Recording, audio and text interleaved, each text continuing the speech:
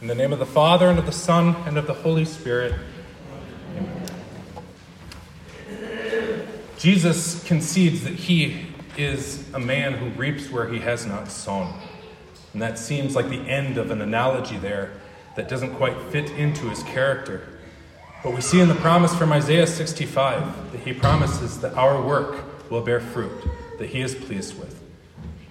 That he will bless the labor of our own hands. The greatest work we can do is participating in the work which God gives to us. The greatest work we can do is think about Jesus and trust in him. And so, rather than focus on the talents which we are to invest and how we could make sense of that and learn lessons from that, today we consider that greatest gift which God has given to our mortal bodies, and that is our minds, our souls, that we might invest our thoughts and desires to the gospel. Let us pray. Wisdom's highest, noblest treasure, Jesus, lies concealed in thee. Grant that this may still the measure of my will and actions be. Humility there, and simplicity reigning, in paths of true wisdom my steps ever training. If I learn from Jesus this knowledge divine, the fullness of heavenly wisdom is mine. Amen.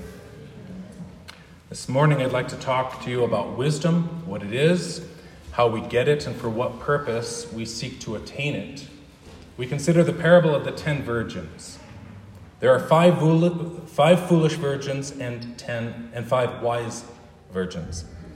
Foolishness is a terrible thing. To be foolish is to be self-destructive and willfully ignorant of what is good for you. It is to be stubbornly unconcerned with true righteousness. The word in Greek is moros, which is where we get the word moron. A spiritual moron is one who does not take the word of God to heart. Wisdom, on the other hand, is a beautiful thing. The Greek word for wisdom is Sophia. To have Sophia is to have full knowledge of what is eternally true. It is to love what is righteous and to completely delight in what is good. To have wisdom is to know Christ and his saving grace and to want to know it better. Wisdom is a gift from God because faith is a gift from God. Jesus calls himself by this name in Solomon's book of Proverbs. He calls the simple to know him. To be wise is to know Christ. To be simple is not to be a fool, but to be a fool is to insist on remaining simple, as though there were some virtue to it. To be a fool is to refuse to lift your heart and mind to heaven, where the goodness and truth that we have come to know, even now in part, there reigns in completeness and perfect clarity. That is the eternal wedding banquet of the Lamb and his bride. Even the simple turn their minds to this. Fools do not. When reading about the 5 wise virgins in Jesus' parable this morning, we might expect to find Matthew using this Greek word for wisdom, Sophia. But we don't. As it is, when aspiring towards wisdom, we encounter distinctions that require us to think a bit harder than maybe we set out to do. So we find here a distinction between 2 words that might seem otherwise interchangeable. And if I in the process accidentally teach you a couple Greek words, that's not necessarily the point, but the distinction is helpful.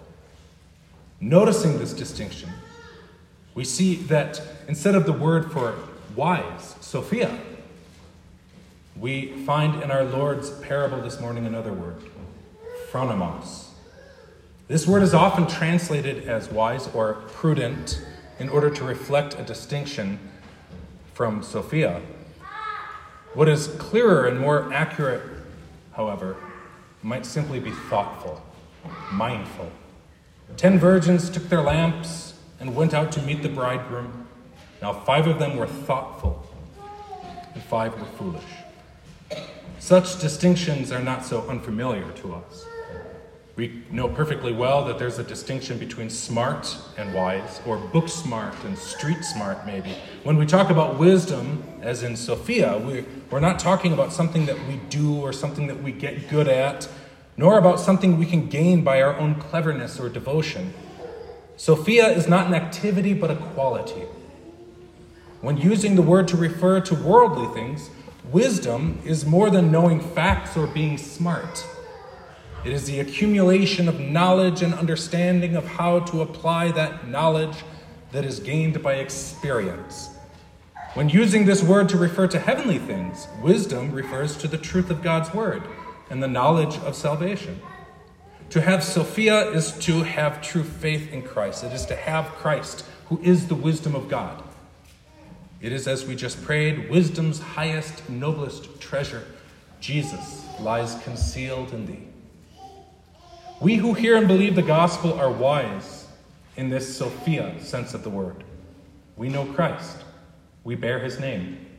St. Paul uses this word Sophia when he writes, "From childhood you have known the Holy Scriptures, which are able to make you wise for salvation through faith which is in Christ Jesus." Scripture makes us wise by teaching us. Scripture teaches us about Jesus. The entire Bible serves this purpose of presenting Christ to those who have first been taught to mourn their sin and fear God. As the proverb says, the fear of the Lord is the beginning of wisdom, and the knowledge of the Holy One is understanding.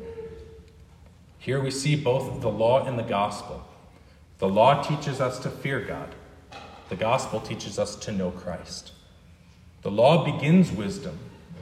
The gospel completes wisdom. To fear God is the beginning of wisdom because it prepares us for mercy. Knowing Christ is the fullness of wisdom because he is the Holy One of God who reconciles us to the Father. To have true wisdom is to fear, love, and trust in God above all things. But have we not played the fool? Have we not disobeyed? And not just in the weakness of our activity, but in the wickedness of our own minds. We have been foolish. I suppose this is something we should think about. It is only when we consider the depths of our sin that we are prepared to recognize our need for mercy. God prepares us. He teaches us to fear him by teaching us his holy will and how we have sinned against it. He teaches us to see the harm that our pride and self-seeking have caused ourselves and others. He teaches us to fear eternal punishment by disciplining us with temporal consequences for our sins. This the Bible calls chastening. When life is rough and your heart is heavy with frustration and bitterness, God teaches you to examine how it might just be your own fault. Fear God.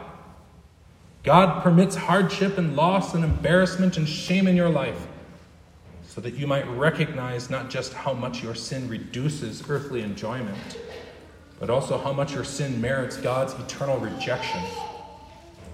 God teaches this. And only if you learn this has true wisdom begun in you. Because God will only make wise those who first fear him. God will only receive such sinners who know and acknowledge their sin. But to such sinners as these, God reveals his love. And he teaches us to love him in return by giving us Christ. Christ fulfills God's holy will for us by living a life of selfless service. And he teaches us what a life of selfless service is. He serves his neighbor by seeking his Father's glory. Or is there another way? He fulfills God's holy will by bearing other people's sins. He is the innocent one who alone can remove our guilt by taking it on himself. He alone can satisfy God's anger at sin by suffering sin's punishment in our place. And God teaches us to trust him as our Savior by crediting his obedience to us. This happens through the proclamation of the gospel.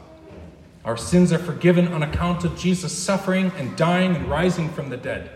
For Jesus' sake, therefore, we are taught to fear, love, and trust in God. And all of this makes us wise. Wise in the Sophia sense of the word. Wisdom is God's gift because faith is God's gift. We do well, therefore, to take heed and take to heart what God is giving us.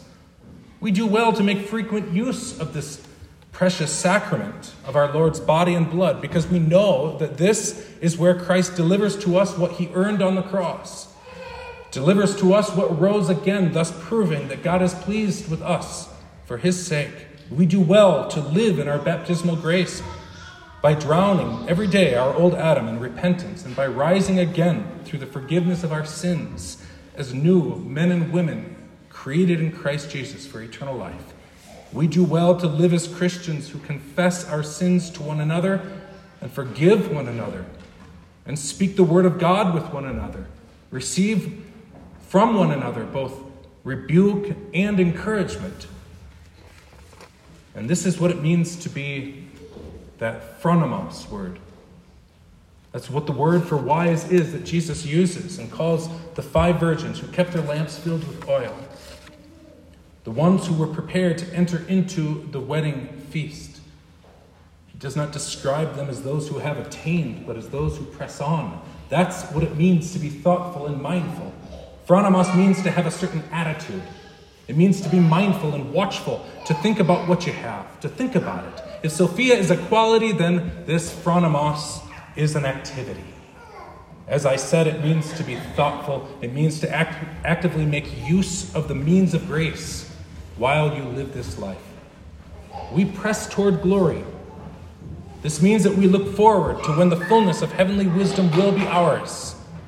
But for now, we must depend on the foolishness of the message preached to us, and we think about it. We look forward to being completely freed from sin. Think about that. For now, we must depend on the forgiveness of sins. And so we think about it. We're mindful of it. We look forward to the deathless and endless life. Something worth thinking about. But for now, we must depend on the death of Christ and the hope of the resurrection. And keep it in mind. We are weak and slow of heart. We feel foolish because we were born foolish and never overcome what makes us foolish. We don't feel wise, but we have wisdom, and we think about wisdom. We listen to what wisdom says, and we go where wisdom invites us. We have wisdom, though we don't quite hold it as firmly as we would like. So we look forward with thoughtful anticipation to the wedding feast, when we will celebrate the having and holding of Christ and his bride forever. We must live by faith. Faith that is constantly fed. Faith that does not grow bored with what Jesus teaches us to think about. But many do get bored, and they're fools.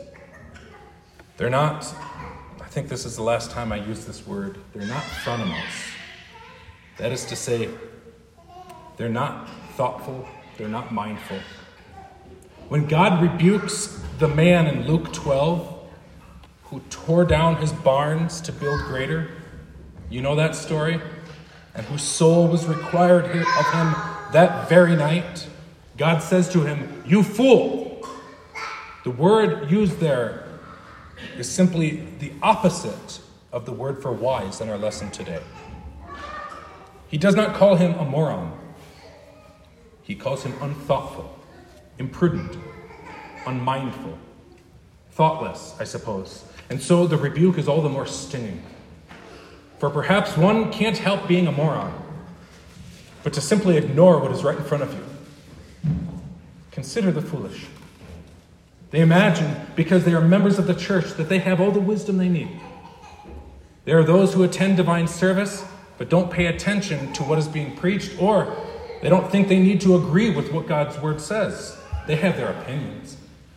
There are those who see no need to examine themselves and prepare for the Lord's Supper because they don't really give thought to what is being offered or why. There are those who, though they are baptized, see no need to daily repent of their sins and to rise by faith in the forgiveness of sins. There are those who hold membership in a faithful Lutheran congregation, and because of that membership, don't think they need to come to church regularly to hear the gospel preached, while making every assurance that the faith they have that gives no thought to Christ is at least very strong. They're connected to the church, but they're not connected to the church's bridegroom. They've got their lamps, they've got their wicks. They pretend to be waiting with the rest of us, but they have no oil. They have no faith. Why? Because they don't care. That's why. They are not mindful of what they truly need. They are spiritual fools because they imagine they have already attained to the height of wisdom. But as St. Paul writes, professing to be wise, they became fools. They profess to have Sophia, but they refuse to be phronimos. They become fools because they refuse to be watchful. To be watchful is to have oil. We have an end of time, last day parable, but it is one that teaches us how to view every day as the last. It teaches us to listen to the gospel now. It is to know where this oil is found, to be thoughtful. It is to know where Christ serves us. The oil is faith. The oil is the Holy Spirit. The oil is the gladness of the gospel. It is all these things. The oil is what you buy at the market where the bread is free and the wine doesn't cost any money. It is to be filled with joy at what is yours already. As we sing, we have all things, Christ possessing, the life eternal, second birth, present pardon, peace, and blessing while we tarry here on earth. And by faith's anticipation, foretaste of the joy above, freely given us with salvation by the Father in his love. All things are ours. The height of wisdom, the fullness of wisdom, it's ours when we have Christ. But because we still live in the flesh, we can enjoy it only dimly. We have a foretaste of the joys above only through the gospel we hear. We enjoy the word of God only by being mindful of it. That is, only by holding dear the forgiveness of our sins and learning from Jesus. Our wisdom as Christians is found in our desire for true wisdom in Christ. And it is always granted. And so it is only those who desire mercy while living who are prepared for the bridegroom when he returns. St. Paul tells us to be watchful when he uses this same word as a verb.